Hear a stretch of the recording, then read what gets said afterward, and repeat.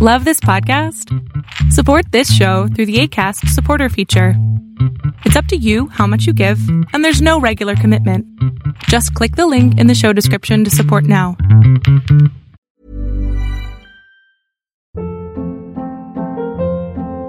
Hold up. What was that? Boring. No flavor. That was as bad as those leftovers you ate all week. Keke Palmer here, and it's time to say hello to something fresh and guilt-free. Hello Fresh. Jazz up dinner with pecan-crusted chicken or garlic butter shrimp scampi. Now that's music to my mouth. Hello Fresh. Let's get this dinner party started. Discover all the delicious possibilities at hellofresh.com. When you're ready to pop the question, the last thing you want to do is second-guess the ring. At BlueNile.com, you can design a one-of-a-kind ring with the ease and convenience of shopping online. Choose your diamond and setting. When you find the one, you'll get it delivered right to your door. Go to BlueNile.com and use promo code LISTEN to get $50 off your purchase of $500 or more. That's code LISTEN at BlueNile.com for $50 off your purchase.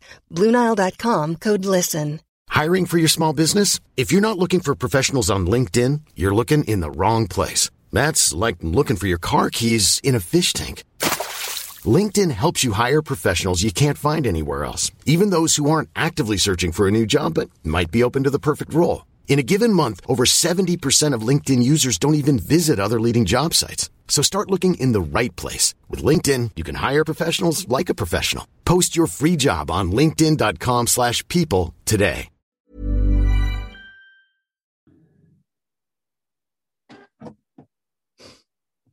Hey everybody, how you doing? Oh, welcome to the show, Life Autistic Podcast. Saturday, April 10th, and we're gonna have Rose back today. It's Autism Awareness Month or Autism Acceptance Month or something along those lines. Anyway, here we go. I'm just waiting to. Oh, she's coming in right now, guys. So here we go. Let me see if this works. Hello, hello. Hello, hello. Hello, hello. Oh, I got no volume on my end. Hello? No, it's me. Oh, there you are. Now I can hear you. Yeah. Hold on a second. How are you? I'm good. I'm trying to find lights. Okay. Yes. Do you have a little light thing for in front of your? Yeah, I got one too. All right, I just turned mine on. Yeah, I do. I'm in the basement. Oh, okay. Nice. I'm oh man, I'm I'm having some serious allergies the last few days, so my face is all puffy and itchy and I'm full of sinus, so just if I'm like scratching or whatever, I don't want to be on camera because I feel like I'm just a big puffy face allergy guy, but I hear you. I'm there. So yeah. Yeah. Yeah. Anyway, how you doing? Good. Yeah. Good. It's beautiful here this morning. It's crazy beautiful this morning. So I'm really happy. Yeah. Yes. I'm ready for summer. Yes. Yes. I'm just trying to print this thing you sent me because I just tried and it didn't print. So I'm going to try again. Yeah, I'm ready for summer too. I'm so ready for, it's been really nice here the last few days. It's been warm. The flowers are coming up in the garden. The birds are all over the bird feeders. It's like, it just feels really good. I've been taking my little one out. That first few days where you get to take her out on her bike. It's so exciting, fun, and she's all excited about it. And yeah, it's really good. I remember the first time I got on a bike. In life or this year? No, in life. Oh, really? Cool. Yeah. Yes. I remember everything about that day. No way. Yeah. That's awesome. You said that and all of a sudden I'm like, yeah, I like it, but it's like, it's funny because it's a picture. Yes. It's not, it's just like someone showed me a snapshot of that day.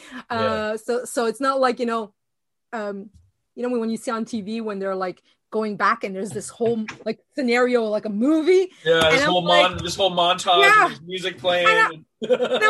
I'm like, no, I get one picture and a lot of emotion, but just a picture. Yeah. Drew is not going to be with us today. Okay. Bye, Drew. We miss you. Yes. Yeah, he's got a family friend that's under the weather, so they're doing a visit there. So, Drew, we hope your friend is feeling better, and we'll see you next week. Yes. But yeah, so this is, I guess we'll start with it's April. Yes, so it April is. has significance for autistic people. Yes, it does. It's sadly supposed to be a month to bring what was awareness. Now we're pushing for, no, we deserve acceptance. So that's what we're going for. Mm-hmm. But becomes really overwhelming month for, there's a lot of burnout at the end of the month. Yes. Yeah. I haven't even really looked into this yet. Do you know much about the history of Autism Awareness Month? Do you know how it started and who started and when? Yeah, I can't tell you when. I'd have to look that up, but I can tell you it was grandparents to a young autistic boy, and they decided to. I guess they saw that there was a need for support, and so they made this foundation called Autism Speaks. Okay. And that's where pretty much the Autism Awareness Day, the blue, that famous blue, and then it became the blue jigsaw puzzle. And that's Autism Speaks in a nutshell. Yeah. Except that when we start really looking into Autism Speaks, it's never been about so much as helping autistics live their full, happy, healthy life. It was about, how do we fix them? Yes. And it's like, so it became, and I wish I knew who wrote this, but I saw written, it wasn't autism awareness, it was autism beware, because it was so negative. There was a commercial that Autism Speaks put out years ago where, I kid you not, it looks like a trailer to a devastating movie. And there's words like we've talked about grieving, but worse, it was words like, it stole your child, and your child is hidden behind this wall and it needs to be let out, and it's locked up, and so a lot at how having an autistic child, and it was a person with autism, a child with autism, would destroy your family. Yeah. Literally, they said that it would destroy your family. Wow. So, it became like the boogeyman, autistics became like these boogeyman that and there was that perception that you could make your child autistic by, let's say, giving them a vaccine, or at one point it was like, not the mother, when she didn't bond with the kid. Yeah, the refrigerator mother. Yes, exactly. And so it was always like the parents, and who doesn't, it's understandable that the parents are like, okay, I have to know what's going on so I don't, damage my child, so my child doesn't become autistic and I lose my child, because that was the mentality. Yeah. So, I'm going to tell you, I was guilty at the beginning of going, I saw it as, you're bringing awareness that autism exists, that these autistic people exist, and that they need support. And that's my first interaction with Autism Speaks, was that. And then at this point, I started hearing from autistic people how, but did you know they did this? And look what they did. And it wasn't hearsay, and it wasn't like, oh, I like them, kind of a thing. It was, no, they've done this, and they've said this, and this is where they stand. And it was not things that I was okay with. Yeah. That's not what I wanted because my journey started with my youngest, who was diagnosed autistic when he was 5. Wow. So, at 5, I was in there going, okay, how can I help him? But my mind was, how can I help him? Yeah. Autism awareness was about, how do you help the parents? Yes. So, and oh my Lord, last week on Autism Awareness Day, I saw a video that still confirms that it's very much alive and kicking, that mentality, because there was a video that there was a woman and she started talking how it was Autism Awareness. And on this day, we're talking about April 2nd, that's, the day, it would be a great idea to celebrate the most important people, which were the autism parents. Oh my God. Yeah, that was my reaction. I went, no, okay, this is satire, right? So I'm looking and I'm like, please be a joke, please. And then there was a song by another woman celebrating the parents, how wonderful they are. And Wow. and I finished the video and I sat there and I didn't know if I wanted to laugh, like really like how ridiculous, because the video is like very dramatic, we're going to say, really, it sounds like she's talking to like 2 and 3 year olds that she needs to make happy, like, like a clown at a birthday party kind of a thing. Yeah. And so I'm like, okay, no. And then I watched it again and then I got mad.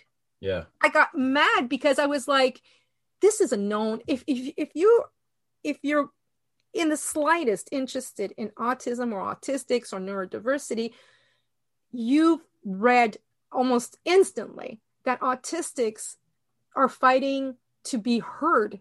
Yeah. And now on that day that the world has decided, okay, this is for you guys. It's like, oh, no. Excuse me, move over. You're not the important ones. It's the parents. And I was like, it's like, no. This can't. So yeah, that was a slap in the face. I mean, personally, that's how I saw it. I was like, because I am a parent of an autistic. Yeah. And I've never been an autism mom. That it just didn't make sense to me because I'm a mom with 4 children and I'm not going to take somebody else's neurology as my own.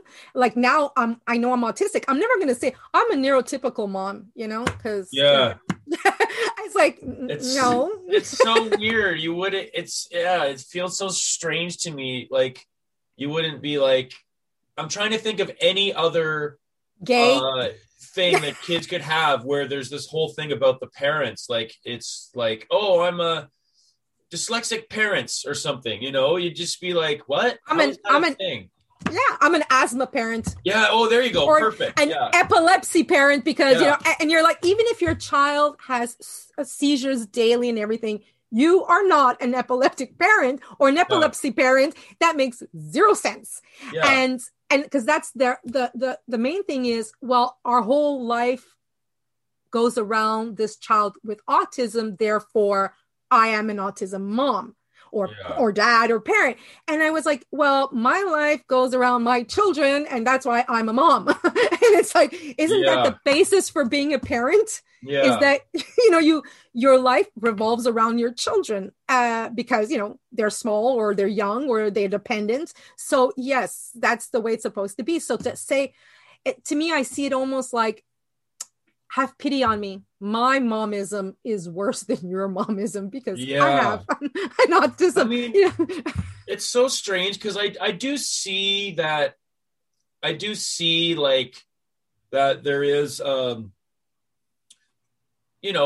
parenting an autistic child is going to have its own unique aspects to it, and I can see wanting to express that and wanting to connect with other people who are experiencing that for support and communication and learning. Like I can see the importance of all of that. But I also get what you're saying about you wouldn't on World Asthma Day go, well, this is really about the parents of asthmatic kids. It's like, no, like, yes, there are unique challenges faced by parents of asthmatic kids, but on World Asthma Day, let's make it about people with asthma. Like, I totally get that. Yes. And that's, like I said, I'm a parent of an autistic child. So I fully understand wanting to connect with other parents. I get it. Yeah. So you present yourself, hi, I'm Rose and I'm mother to an autistic young adult. Yeah. That's fine. Or family of autistics or mother of autistic, it's not yours. Your child, it belongs to your child and you are the mother of that person. So, we have to find that balance. And I know a lot of parents, when they say it, it doesn't come from a place of this is about me. It doesn't. And it's you can see that because as soon as autistics are like, excuse me, and we explain ourselves, they're like, oh my Lord, okay, I didn't see that way. I understand. And it's like instantly they get it. They're looking for that connection. And so I get that. It's when I see videos like this, and that's, this was a song and dance about how hard it was to be a parent of an autistic. Yeah. And I was like, I wrote a poem years ago, to my son. And because I used to cry a lot. I was very emotional at the first couple of years that he got his diagnosis, because it wasn't about Elle being autistic. It wasn't about Elle's demands or needs or anything. That wasn't what used to make me cry or break down all the time. It was that I had to fight for every little right that Elle has or supposed to have. Yeah. There was nothing that was easy when we left the house. Inside the house, we used to figure it out. We used to leave the house and it was the stairs. We got comments, rude comments about how I was a crappy parent, how my child is just a big baby because he was sitting in a stroller at the age of 5 because he was a runner. Yeah. So, and I was not in shape to be running after him. Yeah. And I know he used to like going fast. So I'd put him in the stroller, tie him, buckle him up, and we'd go fast because like that, he was safe and he was getting the input, and all that. Yeah. Yeah. And a neighbor just decided to say, well, does he need a pacifier too? And I was like, oh my God. Why? It's like, so those were the things that I would get home and I'm like, oh my God, we're beginning this, he was like 7, 8. And I'm like, why is going to the store a battle? Why is taking a walk to the park? Yeah. So and I wrote that poem saying, honey, it's not about you. It's about trying to change the world while you're raising your child. This is, so that's, I understand parents having to deal with that. And I think that's the one thing that I want so much is to help out these parents. I was talking about parent and caregiver like training, and I don't mean like you have to sit and, do a book or read a book, or there's beautiful, wonderful, informative books out there. But I think parents should have like a list of this is, and the subjects, let's say, beside, and we have that online as a community, the autistic community, we're fantastic for that. Yeah. But I think it's time that specialists, doctors that give the diagnosis, the therapists that are going to work with these children, and I mean, like, let's say occupational or language therapists, speech, they have to understand and know who and how we function. Yeah. It's not an alien concept. We are not aliens. We're not bizarre. We're just different. Yeah. And what, you would never, I have a dog and a cat. They're both pets. They're both wonderful. But I know that there's things that I can do with my dog that he will be okay with. And there's things that I do with the same thing with my cat. I'm just going to get going to be a happy cat. Sure, go for it. I just remembered, I'm like, oh, I just made a coffee and I didn't bring it over to my desk. Gotta drink that coffee. But what's funny, like I this is reminding me of like this when you talk about sort of like the autism parent thing. When I was first on my discovery journey, I want to call it that, and I came to the conclusion that I was and am autistic, and I started referring to myself as autistic. And I remember a conversation with an autism mom trying to correct me for saying I shouldn't say I'm autistic. I should say that I am a person with autism.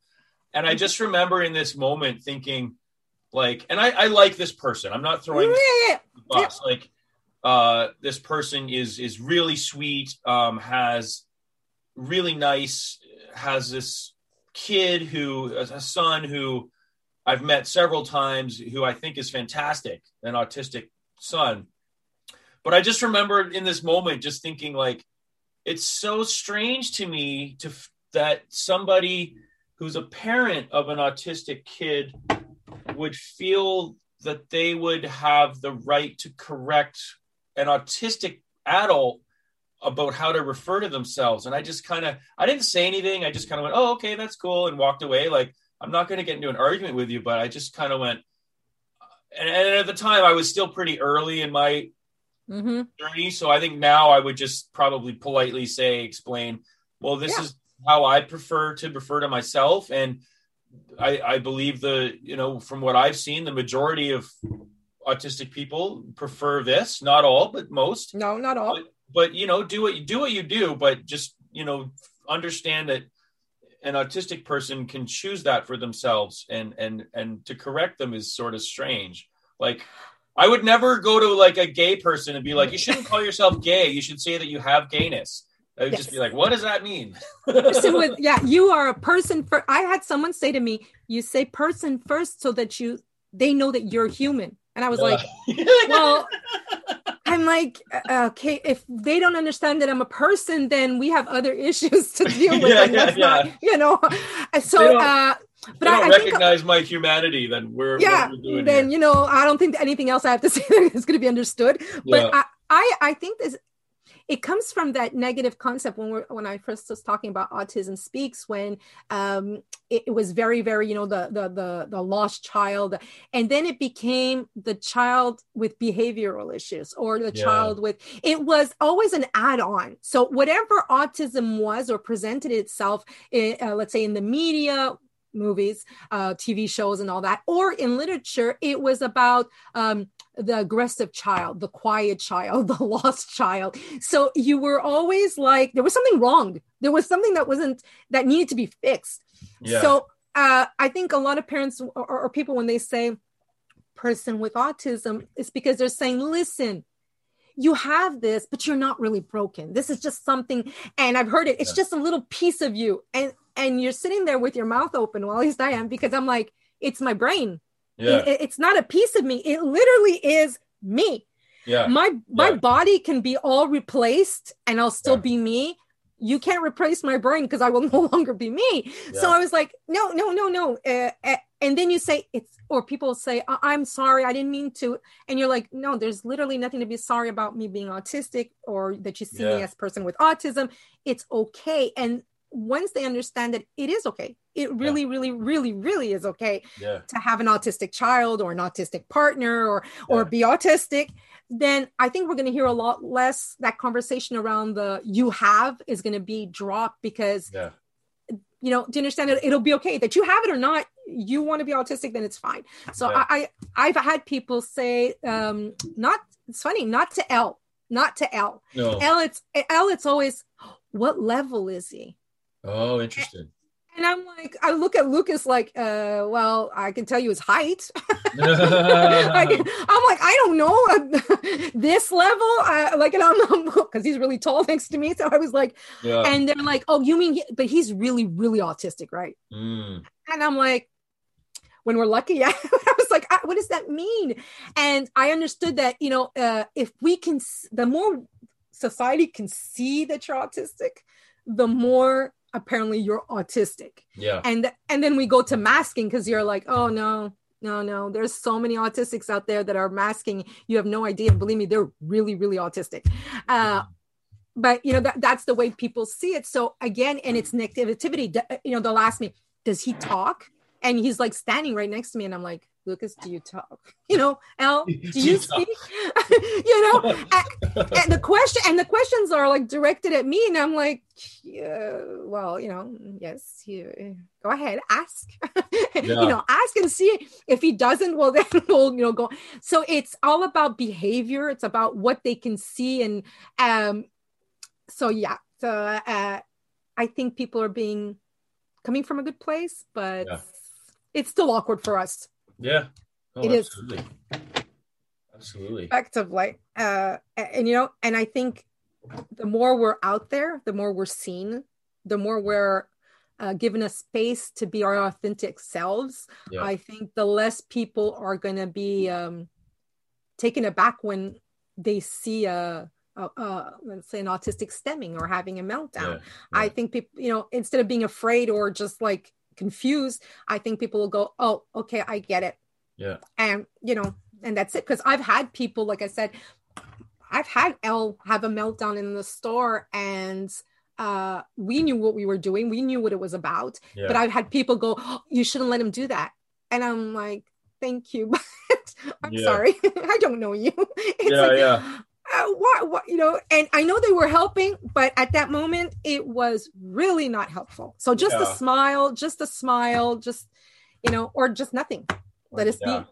They just don't have the information. Like, to them, they might see a kid and they just think they're misbehaving or having a tantrum or out of control or whatever. And they might be all of those things, but not for reasons that these people just don't understand. And honestly, think about it. I told a lady once at Walmart, because there was a child having a very, very, very bad moment. That child was not in a good place. And she was kind of like a couple of aisles away. And this old woman passes and she looks at me. And I'm there with my son, who it could have easily have been him. Yeah. And she says, I would have smacked that kid, something like that. Oh. And I stopped and I'm looking at her because I'm thinking, yeah, well, luckily my partner just like, he saw my face. So he grabbed the cards and just... He laughed. And like I said, I didn't even know I was autistic at this point, but I was like, excuse me. And I go, listen, that's a child having a bad moment. Yeah.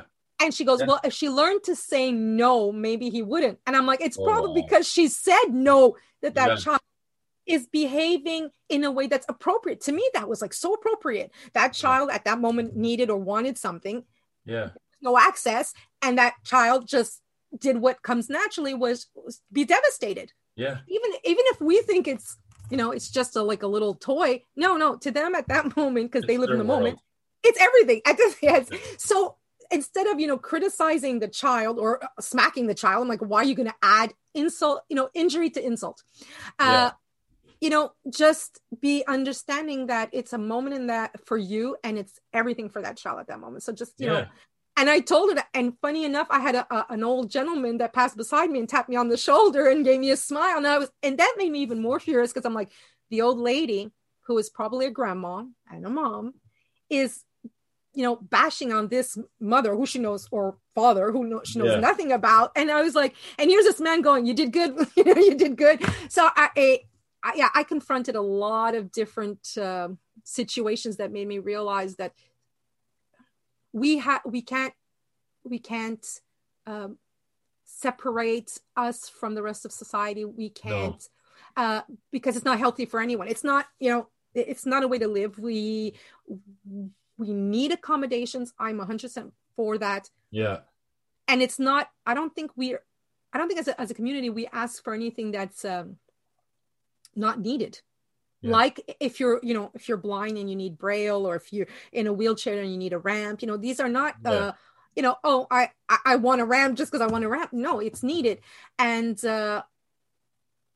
it's confusing, because I've seen signs all over. In our whole life, we've spent seeing signs. You go to the bathroom, there's the sign for this gender and this gender, or if you need to escape, they'll tell you where the stairs are. And then when you ask, like in school, for your child, can you put pictures of what he needs to do so that it's visual? Well, he's going to have to learn to go out in society, and in society, they don't do that. And I was like, okay, yes, I know that's a problem too, but can we start here? I'll deal with that after. So it's like if you're asking for healthy food in the school cafeteria and they go, well, the world's full of junk food, so we can have junk food here. And you're like, well, no, like I'll deal with that after, but let's start where we are. Like, Yes. So there was, I think that having inclusion in classes, having autistics unmasked at work, which is like probably the scariest, for me, it's the scariest place to unmask is at work. Yeah. Because, we're not around a lot of people that are close to us who know us. But, feeling safe where you work is the only way, because 1 in 5 autistics work. Okay. 1 in 5. Only 1 in 5. Only 1 in 5. And of that 1 in 5, I'm willing to bet there is a huge percentage that are underemployed or bouncing from job to job or flaming out and burning out and getting fired. Because I know for me, like I'm 45 and I've probably had 45 different jobs. I'm the same. People are like, yes, but you've worked. I go, I've literally never been able to work a year. Yeah. Ever. Yeah. By the time I get to that year, I am burned out. And that was, how can I say this? This was before I was diagnosed. So I had zero idea. So it's not like people are going, yeah, well, it's in an autistic head. You can work like everybody else. There's autistics that work all the time. You're right. But for some reason, I'm missing something that I need to be able to function, like work and continue to be healthy. Yeah. And so, yes, of course, at work, I was not going to start I'm not going to start rocking. I'm not going to start doing any of what I need to soothe myself because I don't want to look off. I don't want to crazy. Yeah, exactly. And so, my toes are going like 1,000,000 miles an hour because that's the only thing I can do that no one's seeing. So, and you get stuck in that loop, and then you don't want to face that day because you know how it's going to end. And so you start not wanting to go to work and then not showing up. And then like I've literally become ill, like to the point ill, either lost my voice, and I mean lost, like I could not speak, or became with my intestines and the stomach. I have ulcers, all because I didn't know how to soothe myself, or I wasn't allowed to. Yeah. So 1 in 5 and it's not because we're not capable. It's because, we're limited by the understanding of society, and we're limited by what's out there. How can I say that's safe for us? Yeah. It's not just about the job. It's about your colleagues. It's about the exposure, so there's a lot that scares us, I guess, that intimidates us, I would say. But when you find your place, I love going online and seeing autistics like thrive in what they're doing. Because to me, it's like, I don't know, it's like they found their light, or I feel a lot of the times like funny enough, I'm trying to write my life story, and I figured that for most of my life, I was in the dark. I was in the dark about pretty much everything. Okay, not everything, because I can tell you everything about animals. So those are like, I had specific, but other stuff, I understood, like I got it. I knew how to function in life and in society. Yeah. But I had very little idea why I was doing things that I was doing. Yeah. And so sometimes I would get myself into trouble. I like looking back, I put myself in danger a couple of times. Wow. Because I had seen, let's say, this scenario in, let's say, this movie or in this book, and this is the outcomes. So to me, those were the outcomes that could happen. I didn't have a broader understanding. And this is not like, I'm not talking about 12, 15, 17. We're going in, even as a parent. Wow. I was still trying, I'd have moments that I literally would smack my head and go, oh my, okay, that's it. That's what it was about. And we're talking about like years later, things that all of a sudden everything connects, and now I get it. Yeah. So crazy. It's demanding. Yeah.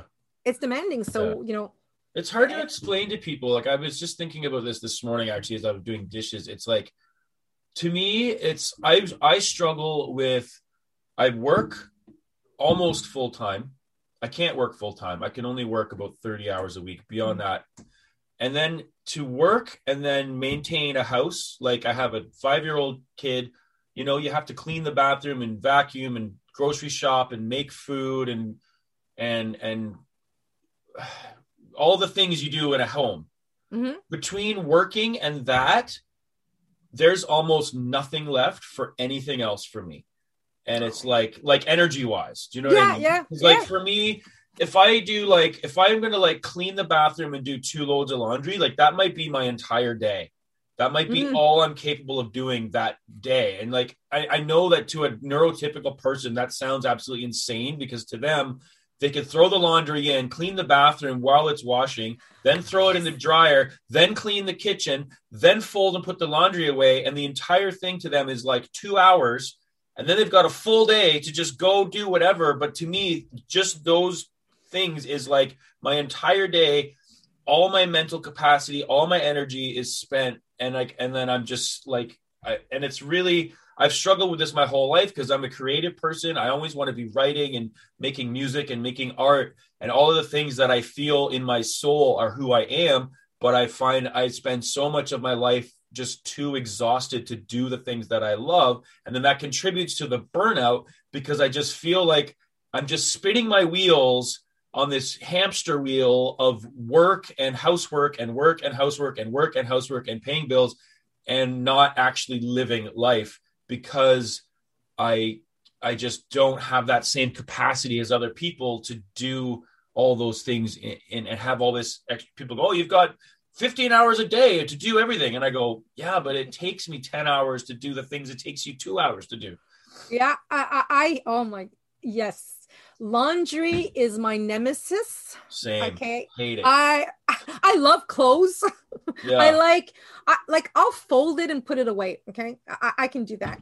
Yeah. But my problem is, like you said, is that I've tried to do that, put the laundry in, put it on wash, go upstairs, do something, because I have it on 2 floors. And then, like multitask. Yeah, something's going to be forgotten. Something somewhere is going to be forgotten. So either the laundry is going to, at one point, I'm at night when I go to bed, I'm going to go, oh, crap. Yeah. I forgot. And it's that's still in the washing machine. Exactly. And that's what happens. If I try too many things at the same time, something will grab my attention and I will forget. So I have to narrow. I have to be like, really, okay, so today is this. And if I knock at the door, could throw everything for a loop. Yeah. Everything. Because my day in my head, what I say, it's like almost like when you Google, let's say you're going somewhere and you're like, okay, I want to go, I don't want to know how to go there. So you go on Google and you put it in the GPS and they're going off. And so you know the road. Yeah, and a doorbell to me is as if all of a sudden the road, there's a washout. Yeah. And people are going, yeah, but there's another way. And I'm like, yeah, but it's because on the other side, there's a restaurant and I was supposed to stop there and eat and then go to the bathroom. But now I look at the other places and I don't know where I'm going to stop and eat. And I need to go to the bathroom because I timed everything around this. Yeah. And my day, that's it. I'm gone. I'm like, I have to like sit back and try to refigure everything out. And so I get it. I get that. I'm getting anxiety right now thinking about it. Yeah. So so I understand that. What helps me is alarms. I've gone to, I'll go like, and I have ADHD, so I'll go to a phase it's like it's alarms all the time, and then I'll get to a date, I'm like, oh my god, I can't hear these things, and I will close everything and be like, oh, this is wonderful, and then I'm lost again because I don't have my alarms to tell me what to do. So it's it's a work in progress. It is. I like, if I'm like, I don't cook a lot of food. I know that sounds weird. But like I lived in Vancouver for 5 years, and I lived in the same apartment there for 5 years, and I literally don't think I used the oven once. I just don't. I don't cook food. I'll cook on the stovetop, like I'll boil water or something, but I don't use the oven. And one of the reasons is I'm terrified of leaving it on. And when I'm cooking food, even if I have stuff on the stovetop, like I can't leave the kitchen. I have to stand there and be in front of the stove the entire time, even if it's going to cook and it's going to take half an hour. Like I cannot leave the kitchen. I have to set an alarm. If I leave the kitchen and I forget to set an alarm, it's like I'm so terrified that all of a sudden I'm going to go outside and go, oh, the grass is getting long. I should get the lawnmower out of the shed. I'm cutting the lawn. And then an hour later, I come back in the house and there's just like the pan is now all the water's boiled away and I've burnt whatever's in it. And I'm like, oh my God, like I just can't. So it's like for me, yeah, every time I'm cooking anything, it's like I stay in my little kitchen. I just have to sit there and just watch it. And it's like, I don't know. It's so hard to explain this to people that don't get it. I've told people are like, yeah, but you have less struggles than your son. You know, you have a relationship, you had kids, you know, and I go, yeah. And I go, having a partner for me, or someone living with someone is a must. Yeah. And it could be at one point it was me and my two youngest children. Yeah. I cannot live alone. Everything that you just described, that's me like 24 hours a day. Even with people in the house, they'll go, you know, Ma, did you forget this? And I'm like, oh my God, yes. And so I have, like you, if I'm cooking, I have to be there. Do not talk to me. Do not ask me a question unless it has to do with what I'm doing. And even then, it depends. If I'm cooking something new, let's say the main meal is new, but I'm making it with rice and salad, which is like something that I've done hundreds and hundreds of times. Yeah. I will have to ask someone else to do the salad and the rice. Yes. While I do this new thing, because there is no way I'm going to it's not balanced yet. I have not balanced the three things together right now. Yeah. So the other two or I'm going to have to do it like in advance, like way in advance. And then just, because if not, something is going to go wrong. Yeah. There's no, and my family knows this. So sometimes I'm like, guys, I hope it's okay. And it's like, and they're really easygoing. So, and it's funny because you say that when you were saying you didn't use the stove, I thought like literally the whole thing. So the top you use, which is what I use, the stove itself, the only thing I use it for is pizza. Yeah. And I will put a timer where my stove closes down on its own.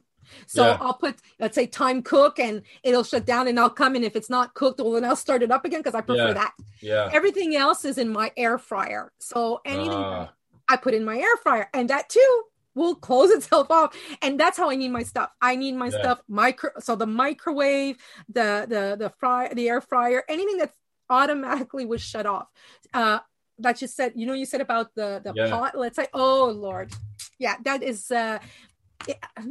I can't leave either. I must not leave. Crazy. Oh man. So you have a list you wanted to talk about. I don't know if I've been distracting you with other questions, but they're welcome. Believe me, they're welcome. I tried to print one out so I could refer to it. My printer's deciding not to work today. So not to work. It's funny because we've gone through a lot of what I wanted to talk about. To me, I want to see autistics happy. I want to see us. So important. Yes, we deserve it. We deserve it.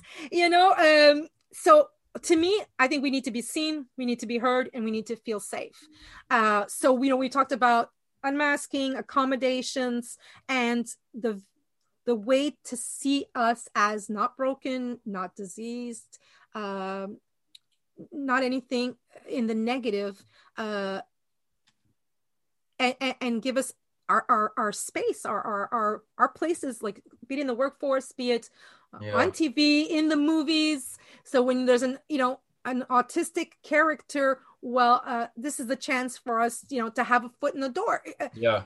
People are going, yes, but they're actors, they're supposed to act. Yes, you're right. But, when you're doing a woman or a female, you don't look at men and go, so who wants to be the... No, you're going to have cast first females. If there's no female, then you'll change the role to a male, but they're given that's first in line, if you want. Well, we want to have sometimes that first in line too. We're so capable of so many things. Like when you're talking about art, there's very little autistics. I don't even know if I'm trying to find one. Art is such a big part of our life, and be it music or painting or crocheting or creating. We are so creative. And that I know that we have, and we can make such a difference. So that's what I want to. I think that if we're seen, if we're allowed to just be ourselves, it's a start. It's a start so that the acceptance, but to be accepted, we have to put ourselves out there. So podcasts like this is like great. All these wonderful books that are being put out, all these wonderful mini movies now. There, I don't know if you saw what's it called, Loop on Disney. Oh, I think I watched it like 3 times in a row because it made me so happy. And there's another one, I think it's called Float. Oh, maybe that's the one I'm thinking of. I don't think I've seen Float. I don't think I've seen Loop yet. Float is with the father and the little boy. Is that the one you saw, or did you see the young teenage girl? There's a girl and they're on a boat. Okay, that's Loop. That's Loop. I did see that one. Yeah, because she loops her. She does echolalia. So she loops, which I love. But the other one is called Float, and I'm not going to give it away, but definitely look at it. It's another micro movie, but. Yes. And I think parents, especially if you know any parents or parents of newly diagnosed or maybe dying, put it out there. It's such a wonderful. It allows parents to see the process of being in shock, maybe being sad, confused, scared, but then seeing the good side. That definitely that light. That's cool. Yeah, and parents also. They talk about therapies, and I get that. We're staying with that. I want to help your kids, and I definitely think that autistics. Well, I think everybody needs therapy, so that's just so do I. But I feel like for me, like I need therapy for things that are directly autism related, and I also need therapy for just normal life shit. And I think everyone just needs therapy for normal life shit. Well, yes. I'm doing mindfulness classes now. I think I've done my 4th, and I'm someone, I tried to meditate, and it was, now I can say really, really funny. At that time, I did not find it funny at all, because I really, really wanted to meditate. I wanted to find a peaceful place, because I think I've mentioned this before. I'm a cutter. So when I would need to break off, that's what I would do. So I was trying to find other techniques. Yeah. So I wanted to go, I'm like, okay, if I can control my thoughts, then, I won't need to do this anymore. And so I'm like, I'm going to meditate. And then they'd say, okay, think of nothing. And that is literally impossible. So right away, I'm like, okay, I'm doing something. They're asking me to do something that is not possible. Yes. Why am I sticking around? So I abandoned it. Yeah. And then I heard mindfulness. Yes. And mindfulness, it tells you what to concentrate. It allows your mind to just wander and tells you that it's normal, and and how to be gentle with yourself. Because I would literally go, Rose, think of nothing. What? I would swear at myself. So it was like, no, that's not the way we do it. So I think mindfulness is a great way to just find your safe space when you're not so just to recognize yourself when you're, I call them levels of going towards that meltdown. If we can notice it early on and say, okay, wait a minute, this is not healthy for me. I am not in a good place. And I'm a runner too. So sometimes that's not possible, And so I could, now I can back into myself in a gentle way, I give myself that hug that I need by taking myself in. So mindfulness, I'm really, really big, both for the family and for the child. So it helps the parents to refocus on themselves and why, let's say, said behavior is really disturbing. Is it more about the child, the environment, or the parent, and to do that, you have to, really look and be able to look at yourself. But I think it's important. It's that gentleness that we need. Yeah. No more smacking on the heads. No more. None. No. We're all human. We make mistakes. We want the best. So to me, that's a good therapy. Yeah, I agree. I practice that as well. And it's huge. And exactly, it's that idea. It's not force myself to think of nothing. It's like, no, just sit, like be aware when the thoughts come, notice them, and then let them go. And then just understand that that's what the brain does, and be okay with it. And then you train yourself to have that consciousness, that awareness, that mindfulness, so that when you're in situations and like emotions come up and thoughts come up, you can recognize them. You don't have to identify as being the thought, being the feeling. You can recognize it as a thing that's just happening and go, okay. Oh, and it's amazing when I'll have these moments where I'm like, oh, I'm feeling angry right now. Isn't that interesting? There's this anger in my body and in my thoughts. Like, what is that about? And then you're kind of like, you're simultaneously experiencing it and also experiencing the awareness of it. And I find that when I'm able to do that in those moments of like heavy emotion, it both lessens the intensity and the duration. So that you could get angry and be trapped in this anger for days, but it's like, well, no, maybe it'll just bring it back to a couple hours. And instead of being at a 10, you might only be at a 4. And you're just like, okay, like, Yep. Have you done it with good feelings? See, that's what we learned last week. Last week, I had to eat. I had to eat in mindfulness. I had to be conscious. And it was like, seriously, it was amazing. Because we got to pick, like the first time we did it, she told us what to pick. So we had like raisin, dried cranberry, a nut or something else, a piece of bread. And I took a piece of bread. Now we're talking about like nice fluffy bread, but you had to play with it, smell it, and then eat it slowly. So I don't know if you know, but bread without butter or anything that you have to keep in your mouth is not that great. So I didn't enjoy that. But then we got to pick what we wanted. Yeah. So she goes, pick one of your favorite meals and be conscious while you eat it. Yeah. And it was, I don't want to say orgasmic because that's not quite where I'm going, but it was amazing. Wow. It's like so then she goes, okay, then you can take that when you're having a great moment, become conscious that you're in it and savor it.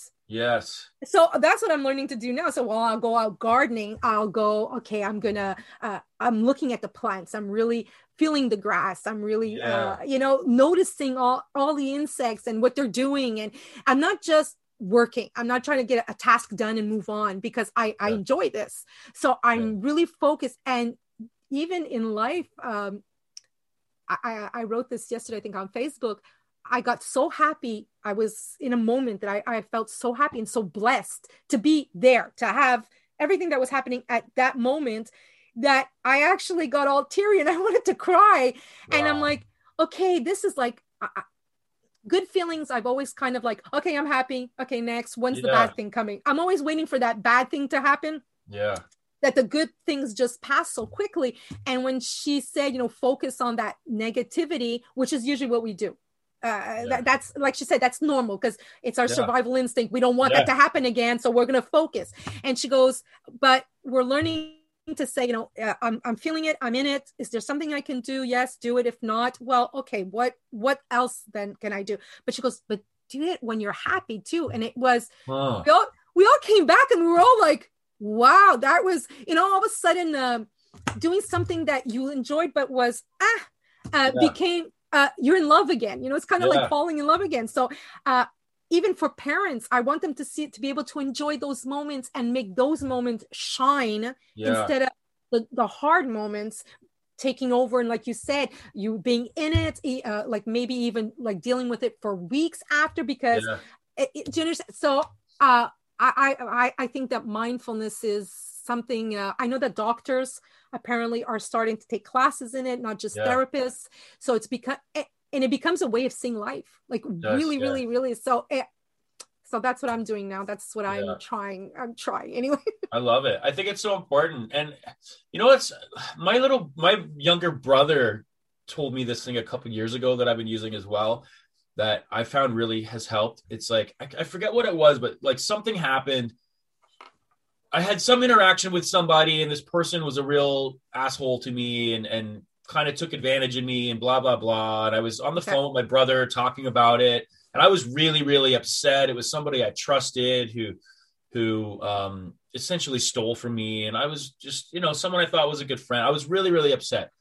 And my brother said to me, he said, how long are you going to be upset about it? And I went, what do you mean? He's like, are you going to be upset about it for a day, for a month, for a year, for the rest of your life? Like and I had it had never occurred to me to think about things in that context. And he just went, yeah, like decide. And I went, oh, I can. And then I was on the phone with him and I went, okay, cool. And I hung up the phone and I went, okay, 3 days. And this is a couple years ago. And I went, I'm going to be upset about this for 3 days. Yes. And I let myself feel fully. I was angry. I was pissed off. I was disappointed. I was sad. I was blah, blah, blah. And for 3 days, I just let myself feel it all. But I gave myself a deadline of like whatever time, 2:00 in the afternoon, 3 days from now. and then I worked it all through. And when that time came, I just let it go. Mm-hmm. And I went, oh my God, that feels amazing.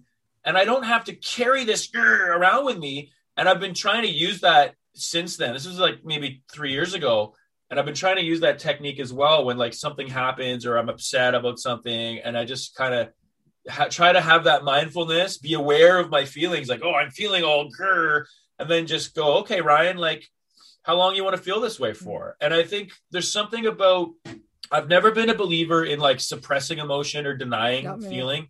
So if something does happen, if I am sad, if I am angry, or I'm upset or I'm happy, like feel it fully, allow yourself to feel it fully, and then let it go. So I think if you try to suppress it, it just stays in you longer. So, if something happens and I get upset now, I just kind of try to do that thing and go, okay, let me just feel this fully. Let it just go, pick an amount of time, a day, a week, 2 days, and then just go, okay, I'm done. We do that with like mourning. We're going to say when we grieve something, yes. Usually people understand that there's like a time for grieving. Yeah. You allow that. It's normal because everybody understands you have to process it. It's the same thing with every emotion. Every emotion needs, yes. There's going to be a processing time. And anytime you try, like you said, to suppress the emotions, yeah, they're going to stay there, and they might even fester, because a lot of times that's it. If you can control it enough, you keep it down, and then someone else does something really bad, yes. And then you bring that in, and then the third person does something so, it's not good, but it's not horrible, and you explode on them. Yes, because at that point, you no longer can suppress. Now, you said that you're not someone who believes in suppression. I'm not either, and my kids have always been allowed to speak their mind. Yeah. Now there's no disrespect in our house, so that's a given. But if I used to say no is no unless you tell me, you give me a reason to change my mind. Yes, yeah. So because I go, I might forget something. Maybe I said next time it's a yes, and this time I said no again because I forgot. So I'm like, I used to tell my kids, if you think I'm misinformed or I'm not complete, go ahead, tell me. I'm here to listen. And we also did that. Okay, the rant time, so you have a rant time. Yeah. And my partner, when he comes in, and sometimes it's about work and sometimes it's about hockey, because he's a big hockey fan, Okay. So sometimes he'll come in, he's like, I need 5 minutes. I'm like, okay, are you ranting or are you raving? He's like, I'm raving. Okay, go. So, so he'll go. And ranting's the same thing. If he's upset, I'm like, okay, I'm go. And I don't get to say anything until the end. And then I'll go, okay, is it done? Or do we get to talk about this? And sometimes he'll go, no, it's done. Oh, okay. So it's good. Go. I just needed to let it out. So, and it's funny because you say that, because we're talking about good therapies. Bad therapies are the ones that are based on our behavior. Yes. And you allowing to yourself to say, I'm going to take 3 days to just, I'm not going to be a happy person. I'm not going to be a helpful person. Yeah. I'm going to be at this moment, I'm taking care of me. Yeah. Do not ask because I'm not there. And actually, it's like, everybody should applaud that, because seriously, that is exactly the best way to deal with anything that's just big. And we're allowed to do. You lost a friend. Not only did you lose material gain, you lost who you thought was a friend. So you're grieving. You're allowed to be exactly that. And anyone who says no, well, that's going to be unhealthy for everybody in the long run. So if we allow kids and autistics to have that space, and can you imagine telling your child who's having a meltdown, okay, honey, I they're about to go, then it's like, I get it. You need this time for yourself. You need to be able to let this all out. I'm going to stay here and I'm going to keep you safe. And it's good. And then just, I can guarantee you that while you're trying to figure out what's causing these triggers, because a lot of times it is hard to figure it out when you're on the outside, then at least make your child and yourself be as safe as possible while they're happening. Yeah. Because the more you do that, I can guarantee the less meltdowns are going to be. Absolutely. Even if you don't figure out what the triggers are. Yeah. We do that like with my girl's 5, and we have this thing where, you can be having a conversation and then she'll be getting upset. Maybe she doesn't get what she wants, or she feels like you're controlling her and she's not having input, or whatever it could be. And then she'll kind of, and then we'll have this thing where either I'll say, do you need to have a moment to say whatever you want? Or she'll even ask me. And I love this. She's 5 and she'll go, Daddy, can I do that thing where I get to just say whatever I want? And I go, absolutely, honey, go right ahead. And then she'll say, Daddy, like, I need to scream. Can I go, yes, scream. And she'll go, ah! And then she'll be allowed to say, Daddy, you're such a jerk. And I blah, blah, blah. And I don't hate, and this, even when her mom and I were together, she would go, Mommy, Daddy, I hate both of you. You're such jerks, and blah, blah, blah, blah. And she would just let it all out for a couple minutes, and then she'd be done. And then we all just sit there, and I go, okay, do you feel better? Yeah. Okay. So now we can talk about it. Yes. She's let out that tension. It hasn't escalated, because the instinct sometimes is when she starts getting, oh, Daddy, you're being a jerk. And if I just go, well, no, you shut up and you don't do blah, blah, then, whoa, it's terrible. And then I'm also not being her safe place, because now I'm being aggressive. And if I'm trying to win an argument with a 5-year-old by aggression, then Daddy's no longer a safe place. So instead, we have this thing she's allowed to do. And then she knows when she's with me, she's allowed to let it out. She gets permission to say whatever she wants. She can call me an asshole. I don't care, because I don't take it personally, because I know it's just emotion. And then we sit down after and we have these wonderful conversations where she explains to me what she's feeling, and we solve it, and we come to a solution, and then we're okay. And we're closer now. Mm-hmm. Mm-hmm. I'm not going to say who it is, but I had a mom contact me saying that her child had a behavior that for me was not a big deal, but for her it was. Yeah. And the child would get up during the night and they would go sneak food. Yeah. Now, I'm going to say is that when I talked to the kid and I go, can we talk about this? And it was, can we talk about this? Not, I want to, I'd like, I go, I'd like to understand. It was all of, because I wasn't sure. I mean, I could make up a lot of theories, but the child was there. So I might as well ask the child. Yeah, for sure. And I go, is it about hunger? And they're kind of thinking about it. And then I go, and there's like, yeah, it's hunger. Okay. I go, is it mouth hunger or belly hunger? Oh. And then you saw them like looking like, I think it's mouth hunger. I'm like, oh, okay. So, having something it's about the chewing, because he would sense, like it was like sensory, like he would overload. It wasn't like he would sneak a cookie, he'd eat the cookie bag. Do you understand? And so it wasn't about hunger. So it wasn't about the belly. So it wasn't like, we could give him an extra snack. No, it was about texture. And so we talked about chew toys and what he could do. And if he could there's certain candy that you can dip, it's a powder and you put on your tongue. And so you can like really, so give him some different textures. And then I was told that, he barely did it now, which was so funny. Wow. because it was all about, I can't even speak why, because I haven't had contact again and gone back into that conversation. But to me, behavior is communication. Yeah. So, when your child is upset, they're telling you, listen, I am not happy. I am not a happy camper. They're not faking it. This is not, about, even if a child is pretending, people go, but they're lying. I don't care. Yeah. But it's not that they don't tell the truth. But not telling the truth is telling me a lot. Yeah. And that's what I'm focusing on, when they're like, my child steals money from me. Okay. Yeah. Why?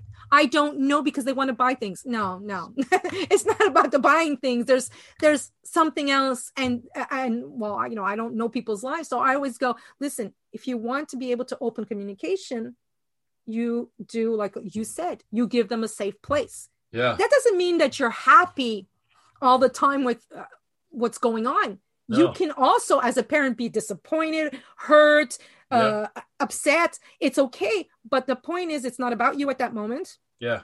We were talking about, it's about your child, and your child needs you. Your child doesn't take care of you. You take care of you, or your partner helps you take care of you. Exactly. Friends will help you, but not your child. But your child needs that. So giving your child a safe place unconditionally, not if you're nice, not if you don't hit mommy, no, that's not the way it works. That's the first step. I've seen parents go, it's the third TV that my child breaks. Okay, well, I'm going to have to ask you, is TV that important in your life that you have to, continuously buy one? And if the answer is yes, well, then there's protective gear over. They're like, no, I want him to stop. Well, then you're going to have to figure out what's going on. Yeah. And apparently, your child needs your full attention. I'm not going to say maybe you're too much on TV and this is their way of going, now you're going to pay attention to me. You don't have a TV to look at. Yeah. My son, my kids have done that. I've had one time, one that I used to do, I would, let's say, do exercise, and I would come and one of my exercise things was missing. And it was all because my child wanted to talk to me and knew that I'd go looking for it. And so they could have, for them in that moment, I wasn't available. And I then understood, especially for the youngest that's autistic, me being unavailable was a huge trigger for him. Yes. And for a long time, the services were like, you have to break it off. You have to cut that, because we're very tight, we're two peas in a pod, and they're like, no, you have to cut that. And at first I was like, okay, make him more independent. And then I started seeing that, oh my Lord, he was so insecure all of a sudden. He was even more needy. He was just not in a good place. And when I went, no, mommy's here all the time. I'm in the bath. I'm still here for you. I'm in the shower. I'm here for you. I'm out in the garden. I'm on the phone. Whoever I'm talking to will have to wait. Yeah. If you need me, if my child needs me, my child needs me. 100%. 100%. So and that is, behavior is, like I said, communication. And we have to agree on that. I agree. It's so important. And it's such a, like you talk about, like, the emotional side of things too. Like when you develop that awareness, I mean, it's so simple. If you're feeling upset or you're feeling angry and you feel like you're not able in that moment to communicate in like a nice, polite way, you just inform someone. Like I'm learning how to get better at that. Like, let's say my parents text me and say, hey, we want to swing over for a visit. And like, if I know I'm not up for it, in the past, I would feel this pressure. Mm-hmm. Okay.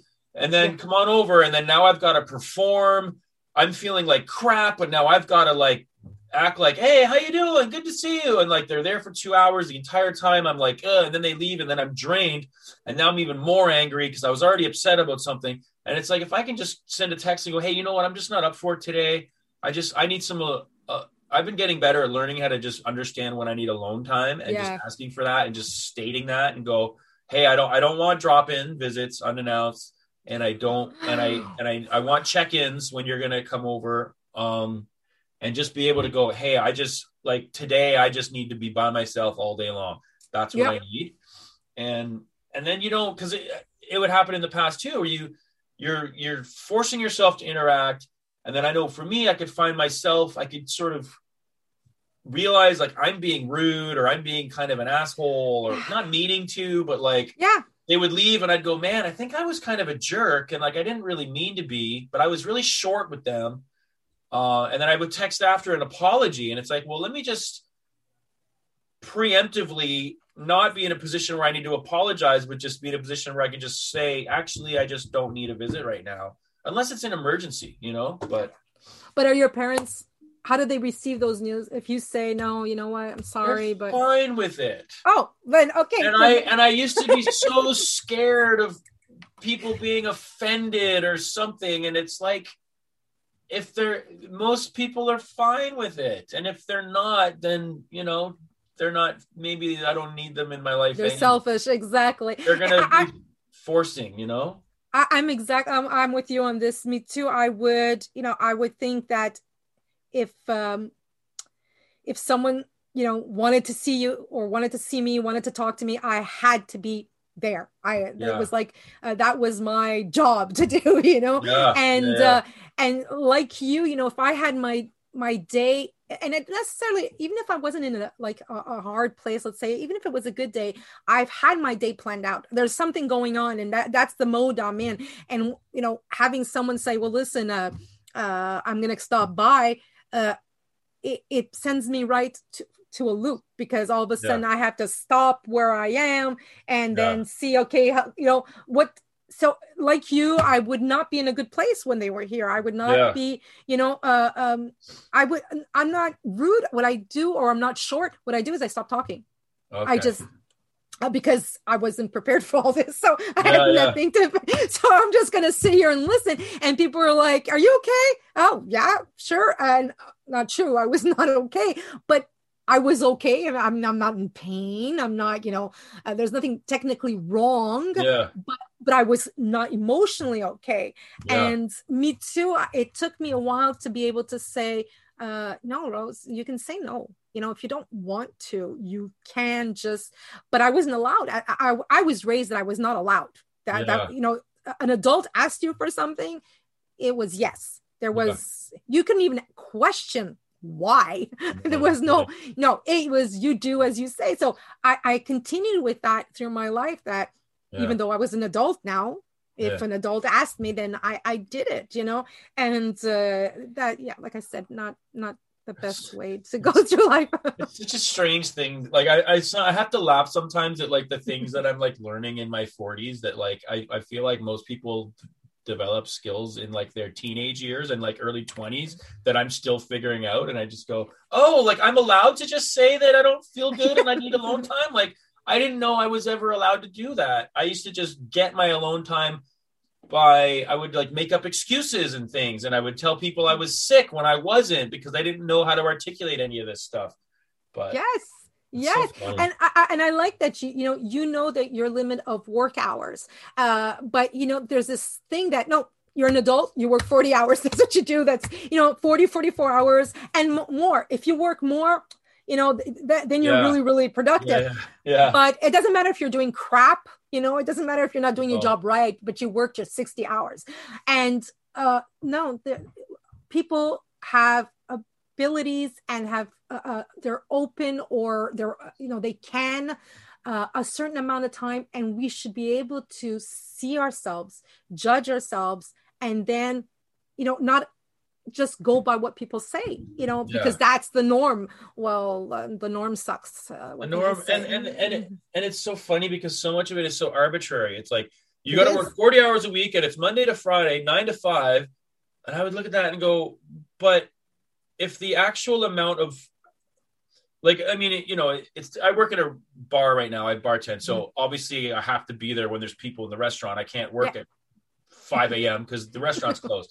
But like, let's say I was doing an office job or like an administrative type job, like work's coming in to your inbox and has to be processed or done, or you have to do whatever you have to do, and then it has to be sent out. I get that certain days, maybe there's a meeting you got to be there for, but it's so, to me, it was just, I had an office job once at this record company in Toronto, and they wanted me Monday to Friday, this time to this time in the office. And I just remember being like, it's so, the time you want me to stick to is so irrelevant. It doesn't make any sense.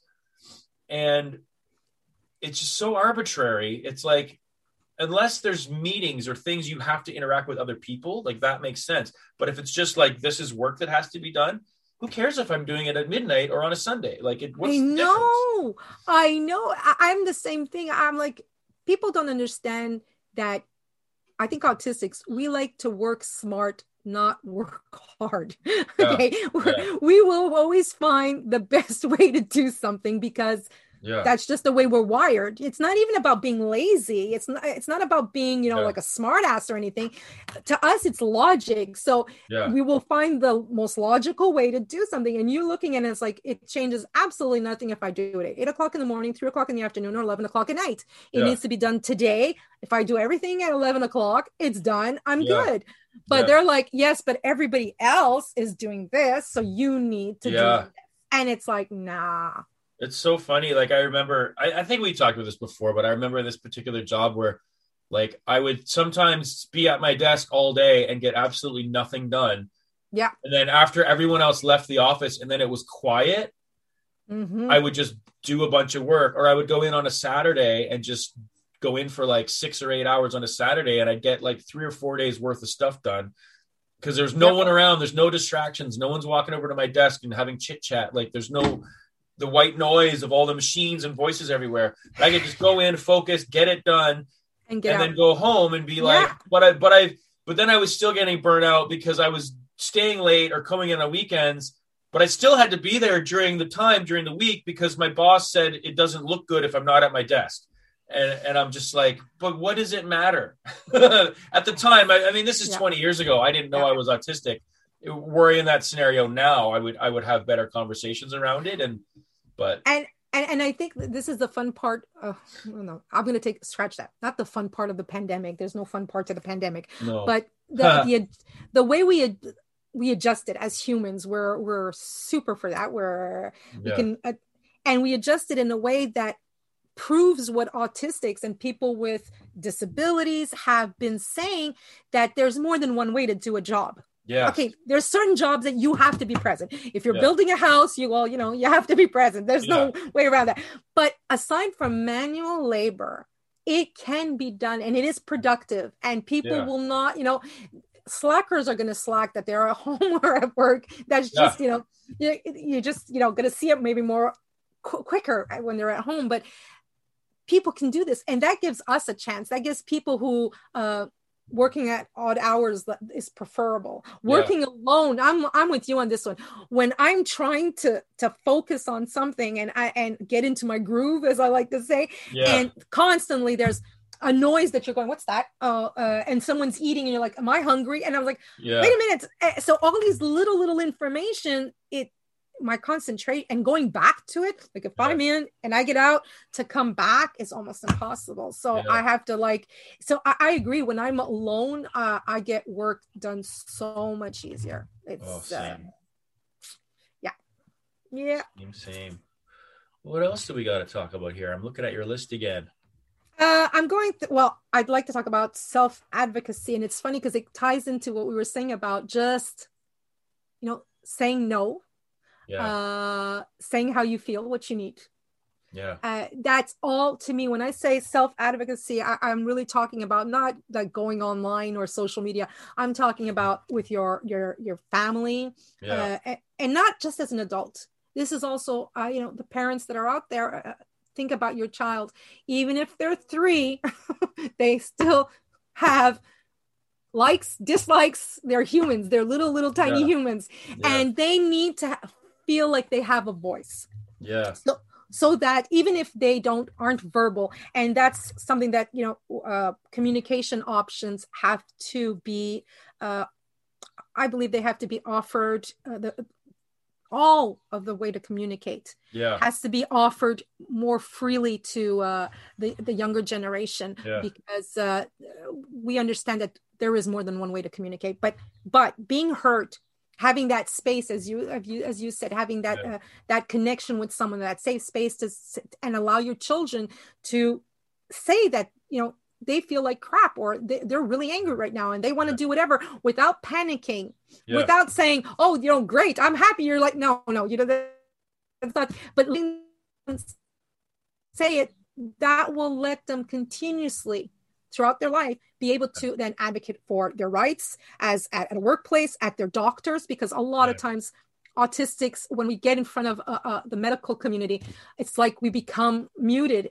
And even those who speak clearly will be told that they're wrong, that they're over this, or they don't understand, and they will break down and then just allow whatever the specialist wants to be done, and then so that's completely been my experience. Absolutely. And it is, and people they have a hard time believing that can still happen today, but there's we talked about MMS, those treatments with the bleach. There's seclusion. Yeah, there's seclusion. Autistic children are still being secluded in little rooms while they work it out, the meltdown. And you're like, to me, there is nothing more scary than being in a meltdown and being left alone. Not when you want to be alone or when you need to be alone, but to need to feel safe and to be left alone. To me, there's nothing more cruel, except maybe for shock therapy, which still exists today too on autistics. What? Oh yeah. I'm not kidding. So there's therapies that, and this is all to do with behavior. This will not make a person less autistic. This will not cure autism. This will not, all it's going to do is petrify and mask that autistic to the extreme. Yeah. And make post-traumatic stress disorder, anxieties, suicide. The suicide rates in autistics are incredibly high. It's huge. Yeah. So, having that constantly being observed, how we're behaving, how we're speaking, how we're not speaking, how we're not doing, takes a toll. And so to allow autistics to just be heard, be seen, and advocate for themselves, I think the autistic community's goal is that we're not going to be still banging on doors in 10 years for the next generation. They're going to be able to speak for themselves, and we'll be there to cheer them on. But society has to adapt to this too before. Yeah. There's only so much we can do. Yeah. It's amazing. Like when I discovered that I was autistic and self-diagnosed and then started reading about this stuff. And I realized that the moment I became autistic, my life expectancy was reduced by like 10 or 20 years or something. You look at the numbers, you go, oh, like we have a shorter life expectancy. I'm like, okay. Like, it's crazy, right? I see those are one of those numbers that I'm hoping is going to drop or rise, I should say, because a lot of us died as kids, either in homes, either by neglect and abuse or by drowning. There's been so many. Oh my God. I do not like when they say autistics elope. We don't elope. We wander off. We have things to see and things to do. Yeah. And parents will say, well, it's not their fault. Their child was always wandering. My son was a wanderer, and we had locks everywhere. We had locks. I mean, we had locks where we put the lock on the outside and the key on the inside so that we could lock it and walk off. Like I'd have the key on me because he's a trapeze artist. He would climb everything. And and I didn't want to take that away from him, but I didn't want anything happening. So, we'd compromise, and like that he could explore and still be safe. So that's something that we have to, talk about, and we protect our children. We're more conscious. It's not that we protect them more. We're more conscious of the risks.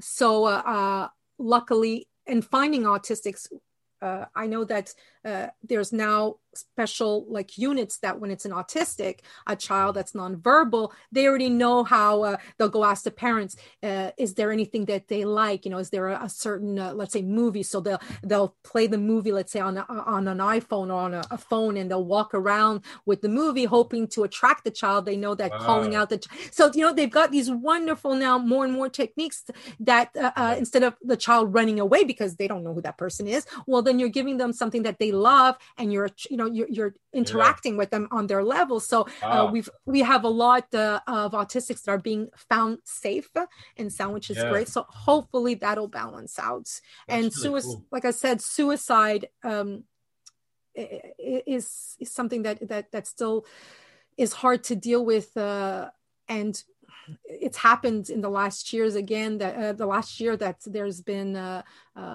autistics that have killed themselves. And it all comes to being alone, and they don't feel safe.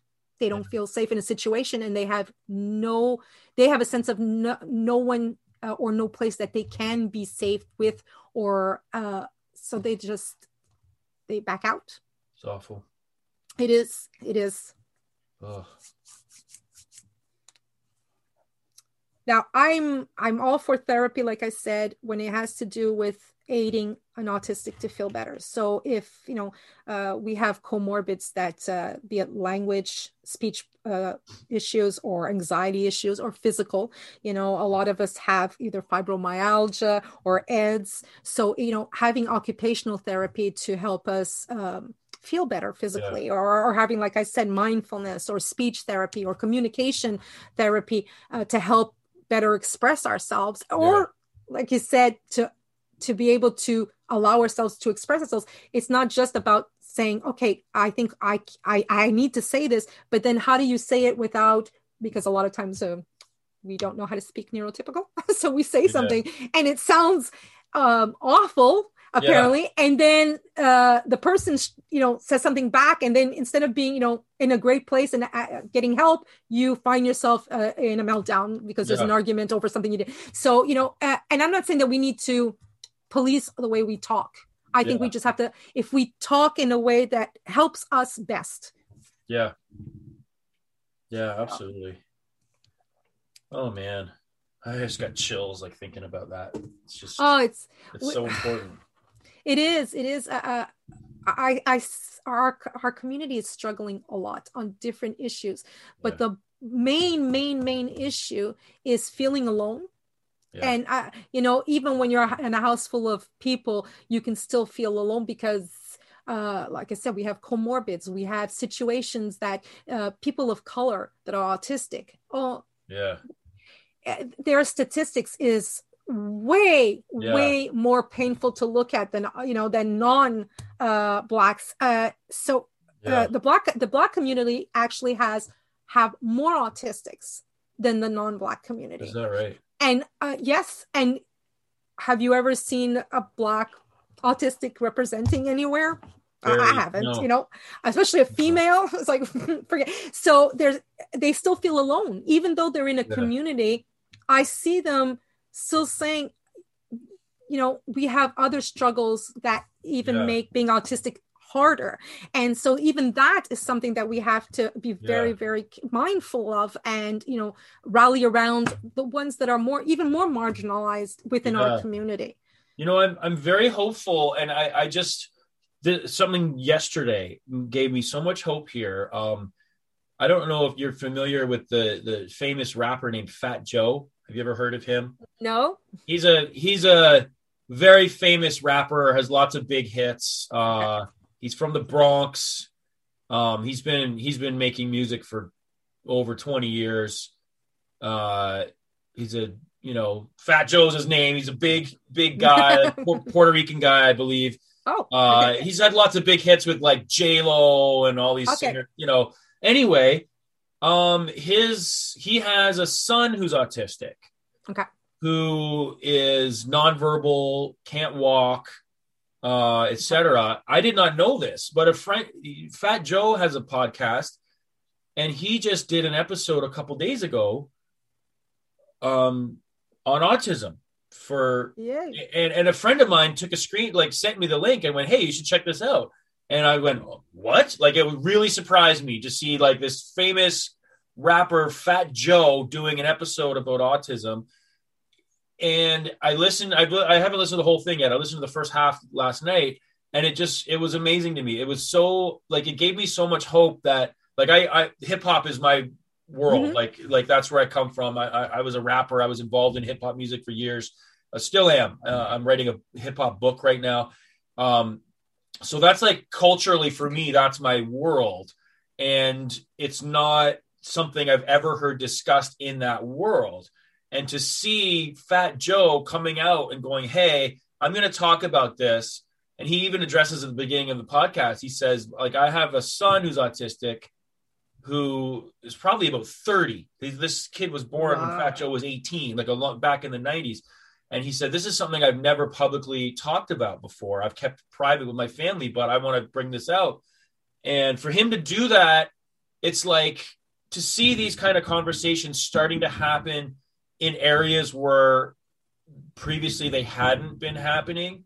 It fills me with so much hope. And I just wanted to like run and find Fat Joe and give him a big hug. And he probably wouldn't like that, but be like, dude, I'm so like, I thank you so much, because you're bringing this topic up in this like subculture hip hop space that I'm not expecting to see this conversation in. And for me, it's like combining two worlds in a way that I just love. And I'm hoping it's going to help other people to go, hey, if Fat Joe, who's this big, tough, awesome, hardcore gangster rap guy can talk about this, then it gives everyone else permission to, and that's awesome. It is. That's what I said when we're talking about representation. To see ourselves out there means that we're allowed to be. We have a place, you know. And without allies, our journey is going to be like forever. So I'm always happy when I see non-autistics come and rally around us, or give us, you know, a space to talk. So I understand. Me too. Every time I see an autistic or they're talking about autism, I'm like, there's little happy dances. And it's because I'm like, okay, there's another one there. Like I said, there's the more we see ourselves out there, the more we're going to want to be out there. That thing when they're like, yeah, but autistics don't want to be social. We do want to be social. We don't want to be as social as non-autistics or neurotypicals, not that much, but it's because ABC happens every time I go outside. And so outside doesn't become very nice. But if ABC is not there anymore, well, then, you know, I'll probably be out there a little more. Yeah. So that's I fully understand. I was reading a book. I'm a Stephen King fan. Cool. Like, very, very. I started reading Stephen King 37 years ago.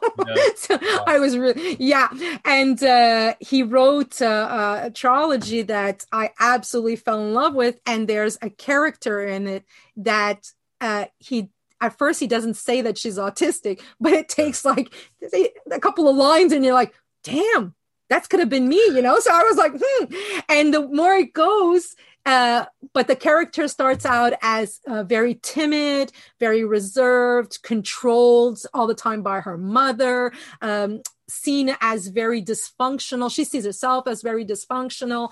And through this trilogy, she winds up being the hero. And so I mean, I finished and I was literally like tears of joy were coming down my face because I'm like, oh my God, not only are we in the book, we are the hero. It's like, yes. And it was nothing extraordinary. It wasn't like, oh, okay, she has like a superpower that she can. No. She literally took I think if I remember, it was a ball of, I don't know if it was an 8-ball or a cue ball for pool, and she bashes the killer on the head. So it's like, you know, it was just about her being brave and standing up for herself and knowing that at that moment there was no one else but her, and she did it because she could. And so I finished like, I was like, yes, I've got someone that I can look up to. And even though she's fictional, but you know, she's there, she exists. What book is that? Oh my God. It's, I think it's Mr. Mercedes. There's 3, it's a collection of 3 and it starts with, I think it's Mr. Mercedes. Yeah. And I have them all upstairs. Oh, I'm like, Stephen King. Yeah. I stan him like bad, but I follow him on Twitter, but I stay away from him. I'm like, I'm afraid to say something horrible or, you know, that's going to be taken wrong. So I'm like, no, I'd rather just like love him from afar. Yeah. That's awesome. Very cool. Yeah, I love it. I mean, it's so interesting that idea of like representation in media, and like there's a lot of conversation around it as far as like visible minorities go and women. And, you know, there's that like test of a movie of like, are the female characters, do they have the same number of lines? Are they important to the plot, or are they just there as support roles for the male protagonist? Yeah. Like there's that test someone created where you can measure a movie and go, okay, so the female, and it's like, so people are being conscious of this stuff. They're like going, hey, we have to write movies that the female is the protagonist, is the lead. We have to, you see it more and more now. I mean, we love seeing it. It's like we have Black people and Asian people and men and women and gay and straight and trans people all showing up in our movies and our TV shows and more, which is great. I mean, you know, there's still ways to go, obviously. Yeah. We still need more people behind the cameras and in the writing rooms that aren't just, you know, white men, obviously. But we're it seems like societally we've committed to this, and we're all saying this is important. We're moving in this direction, and I think it won't be long before that conversation extends also to autistic people, neurodiverse people, people with other disabilities. Like it's, you know, I watched a movie with my daughter the other day, and it's like all these kids with superpowers. And their parents are all superheroes. Yes, I know, yes. You've seen it, right? I know what you're talking about. Yeah. Yeah. And it's like, I'm watching this with my daughter, and I'm so happy that in this group of kids in this movie, like there's white kids, Black kids, Hispanic kids. There's a kid in a wheelchair. There's like, it's just, you know, it's just so cool to see that when I was a kid watching these shows, it might've been more rare. There might've been like the one Black character or something, you know, like, but I don't know. It's cool. And I think we're going to see more of us in there too, which is awesome. And there's a lot of us that are, even the ones that are there are masked. So we don't get to see it. Even like when I see actors that are like, oh yes, I'm dyslexic. And I wish we had all known when we were younger that just because you're dyslexic doesn't mean that you can't read, you won't be allowed to read, or you won't be able to do something that takes reading and speaking into consideration. Because when you were dyslexic, a lot of times you wouldn't talk in class, you wouldn't want to read out loud, you know, because those were like terrifying things to do. And then to see these actors who are like top actors say, oh yeah, I do have a language disorder. And you're like, really? Oh, okay. And some of them are like, oh, I didn't speak barely, or, you know, the president of the United States who stutters, and they're like, oh, he talks really slow. Yes, well, that's how he learned to go through the stress. But when you have a language disorder, you know, and you're like, no, he's rocking it right now. And seriously. Yeah. And so to see that's his normal. That is normal when you have a stutter or a language disorder. So the more we, those who are already there come forward and say, I have a son that's autistic, or I'm dyslexic, or I'm bipolar. You know, poor Britney Spears, when she shaved her head, I was never a Britney Spears fan, but today I look back and I wish someone had protected her more, because obviously she went through a very, very hard time. And instead of people being sympathetic, they either profited or just, ignored it or laughed at it. And to this day, she's still paying for something that was out of her control years and years and years ago. She didn't even get to raise her kids. Absolutely. And it's obvious that she either has bipolar, manic. It's something obvious. Yes. And you don't punish that. No. You don't punish that. You support it, you help it, you find a way for them to be able to do everything that they want to do. And she wanted to be a parent. There's parents that walk away from their kids. I don't think they should be forced to be parents, but she wanted, and it was stripped from her. Yeah. So that stigma on neurodiversity, all of it completely. Yeah. I've had people say, I'm going to sterilize my son or my daughter who's autistic. And they're like, I kid you not, 7. And they're going, because they can't have kids. And you're like, whoa, you don't know what kind of person they're going to be when they're 25, let's say, or 30. Yeah. And why? Because you're neurotypical, you're automatically okay to have kids. Yeah. Or if you're bipolar, no, you're going to be, you're going to kill your child. So they can't have, I'm like, whoa, but there's that stigma. So when people come out and say, oh no, I have bipolar and look at my life. Yes, I struggle because we don't, the truth is the truth. The truth is the truth. That's the only thing that matters. Yeah. But that doesn't mean that I can't function when I'm supported. It's when I don't have support that I can't function. Yeah. So, and a lot of people are doing that. I think of Kanye West. Again, I'm not a fan of him either, but I look at it and all I see is a person struggling incredibly. Yeah. And now I'm not saying Kim Kardashian should have stayed married to him. That has nothing to do with it. Did they split up? I think no, so. I really didn't. I might have heard that. I honestly, I honestly didn't. This is the first I'm hearing of it. That's all. Oh yes, Kim just went. I'm out of here. So and like I said, I don't. It's not that I think she should have stayed, but I'm hoping that the people around him recognize it for what it is, and that they can support him because helping him helps everybody. Do you understand it? We're in this together, so.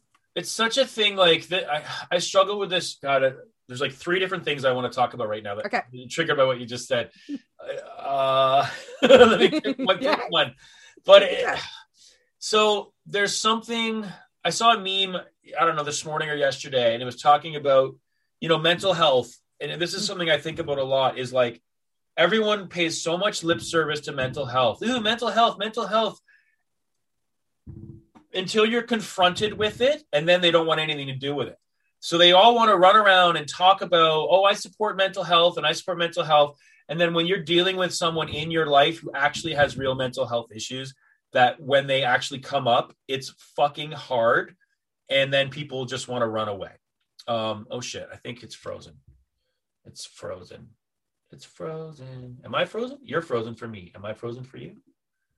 Let me see.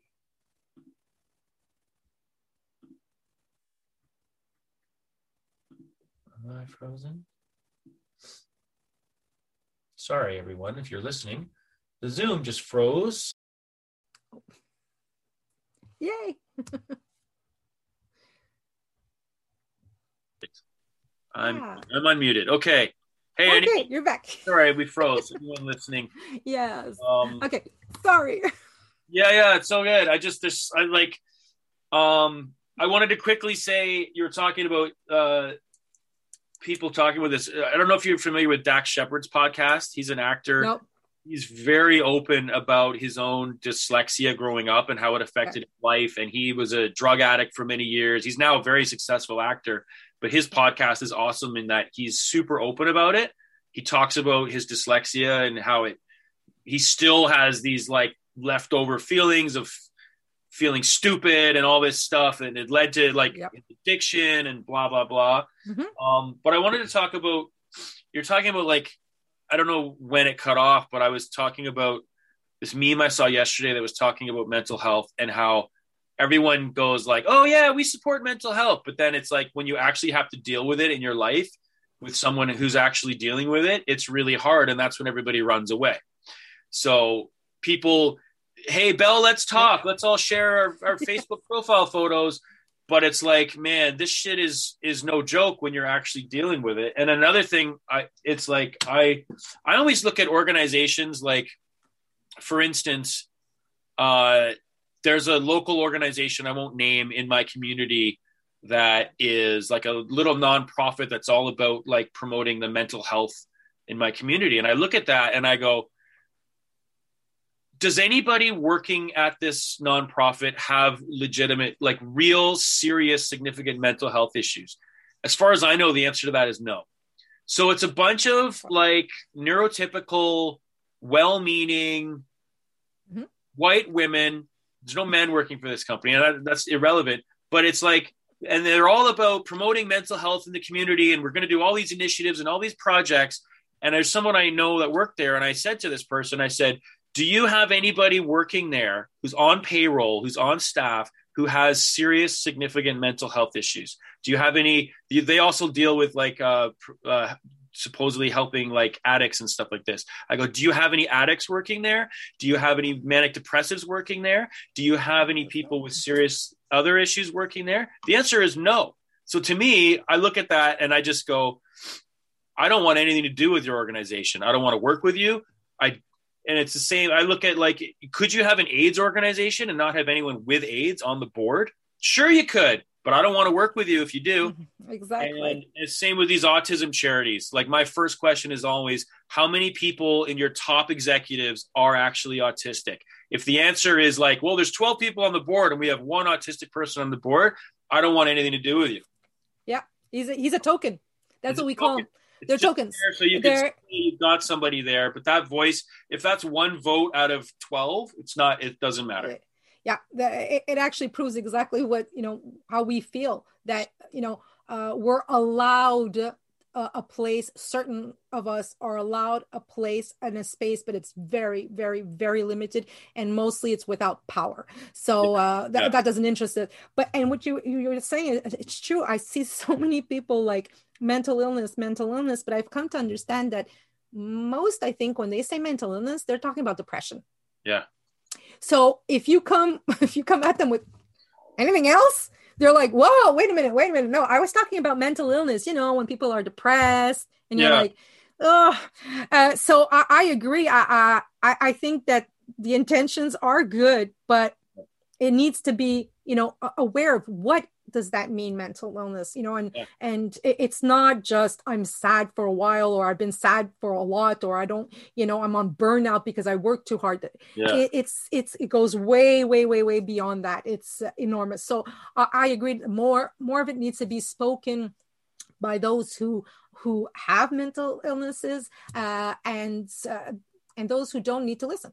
Yeah, absolutely. And it's like anything, it's like, don't talk about it unless you experience it. Like go meet people, like I have a friend who's an old friend who I've known for a long time, who is schizophrenic and is in and out of the hospital constantly, sometimes for months at a time, has serious auditory hallucinations.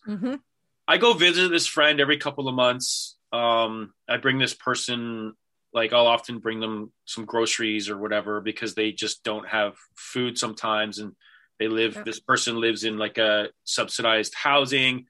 Okay. And it's like, I'll go visit every couple of months and I'll sit there for a couple of hours and listen to this person. And this person is all over the place. Auditory hallucinations, paranoia. Last time I was there, this person was telling me that the building, they were releasing something through the vents that was going to kill the coronavirus. And this is a safe place to be. I'm going to stay in my apartment because they're putting stuff in the vents to kill the coronavirus and all this other stuff. And it's just, anyway, it's like, so I also know this person has a lot of bad people in their life, people that don't treat this person well. So I'm not saying all this to be like, I'm a hero, but I'm saying all this to say that, like, I just go and sit and listen, bring some groceries, hang out, buy them a pack of cigarettes, and which isn't great, but it froze again. Shit.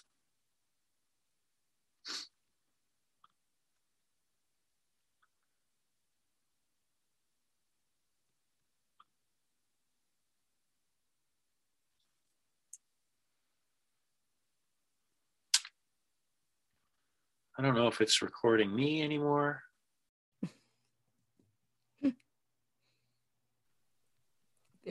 Maybe my computer is telling us we should wrap it up, but maybe that's what I was thinking too.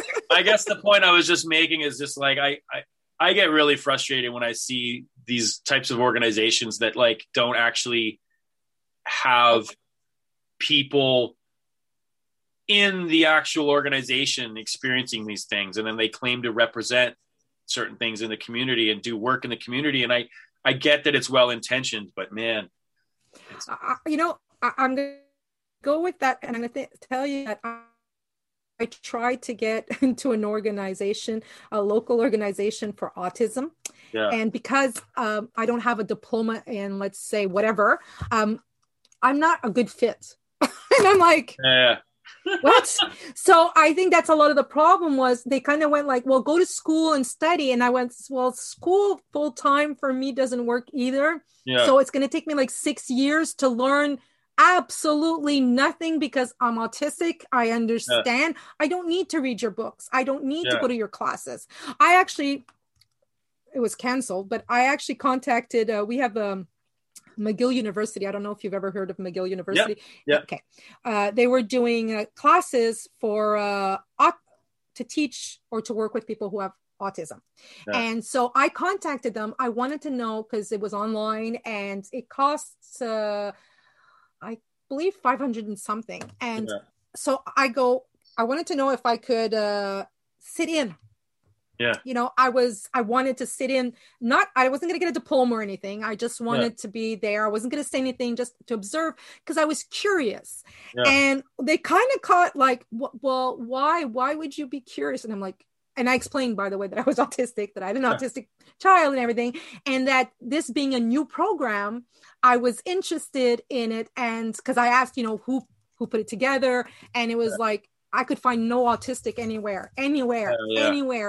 And I was like, okay, and this is today, you know, we're talking 2021 and there's still that thing that's, well, you know, you guys don't really have much credentials, so you don't have credit. And, you know, and we're like, but you're talking about us. So it's like, so we still have work to do, but I think it'd be like a white person that studies like African American studies and then creates a whole course around it without even including any Black people in the curriculum, and you just be like, oh yeah, well you have to study you have to study this before you have any input. And it's like, what? I've said it. I have 3 boys and a daughter. And I said, well, because I've raised 3 boys and I had a father and a grandfather and two partners. I go, I know a lot about men. So I could teach a class about men. I mean, you know, I live it. My whole life is around it. So I could do, and I'm like, that is like ridiculous. And so why is, but it is. So someone once said it's because we're not seen as full human beings. Yeah. Yeah.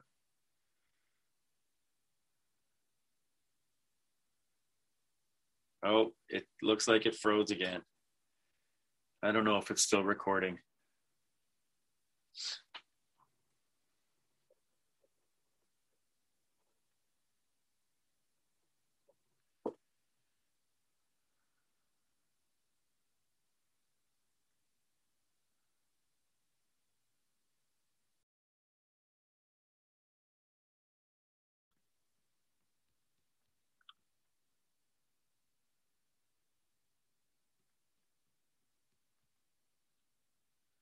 Okay, I think it's recording. My computer Zoom froze again and then crashed. Rose may or may not jump back on here, but I think we're going to have to wrap it up because the computer Zoom keeps crashing on me. So I don't know if my computer hard drive is just full or what. I will figure that out.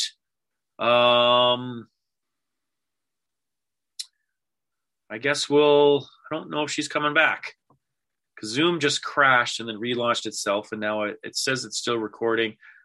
I'm waiting to see if she jumps back in, but she might just not. So maybe that's it. But anyway, anyone who listened, thank you for listening.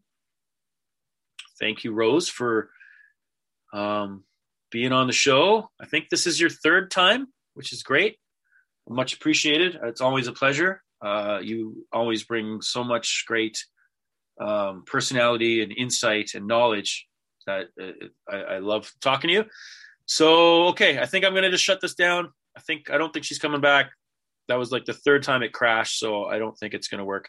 So, okay, that's it for this show. Thanks, everybody. As always, send us a note, subscribe. If you can leave a review or a rating, it would be much appreciated. I think that helps, like the algorithms or something, to help the podcast be discovered. If you can share on all your social medias, that's also awesome. And subscribe. I already said that. And as always, thank you so much. And find us on Facebook and Instagram. Instagram, just at The Life Autistic. Just search The Life Autistic on Facebook. You'll find us there. Twitter, I don't really use as much, but we are on there.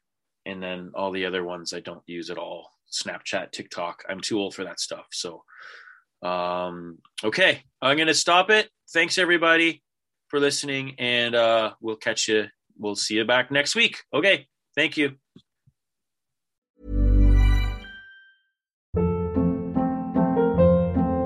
Hold up. What was that? Boring. No flavor. That was as bad as those leftovers you ate all week. Keke Palmer here, and it's time to say hello to something fresh and guilt-free. Hello Fresh. Jazz up dinner with pecan-crusted chicken or garlic butter shrimp scampi. Now that's music to my mouth. Hello Fresh. Let's get this dinner party started. Discover all the delicious possibilities at hellofresh.com.